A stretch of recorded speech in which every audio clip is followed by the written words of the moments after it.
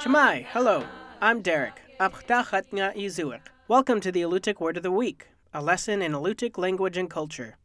This week's word is, which means steam bath or banya. In a sentence, the banya was hot. Alutiiq sod houses had a small side chamber designed specifically for steam bathing. This room had a low ceiling and a narrow covered doorway that trapped steam. People carried hot rocks into the steam bath with special wooden tongs and piled them into a corner where they would not block the doorway. Bathers splashed these rocks with water stored in wooden tubs to produce sweat-inducing steam. Bundles of roots were used for scrubbing, and angelica leaves perfumed the air, providing relief from sore muscles. Steam bathing was also a spiritual practice. Babies born in seclusion huts were washed in the steam bath as part of their introduction to the family household, and warriors would bathe the night before a raid.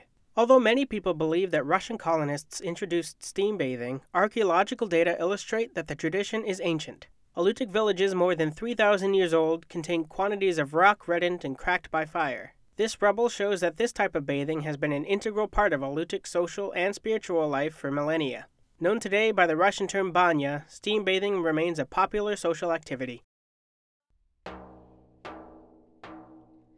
The Alutiiq Word of the Week is produced in Kodiak, Alaska by the Alutiiq Museum with support from the Alutiiq Heritage Foundation.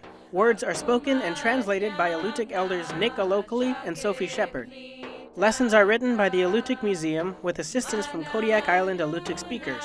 Lessons are published in the Kodiak Daily Mirror each Friday. To subscribe to a weekly email lesson, visit the Alutiiq Museum's website at alutiiqmuseum.org and find our podcast in the iTunes Store.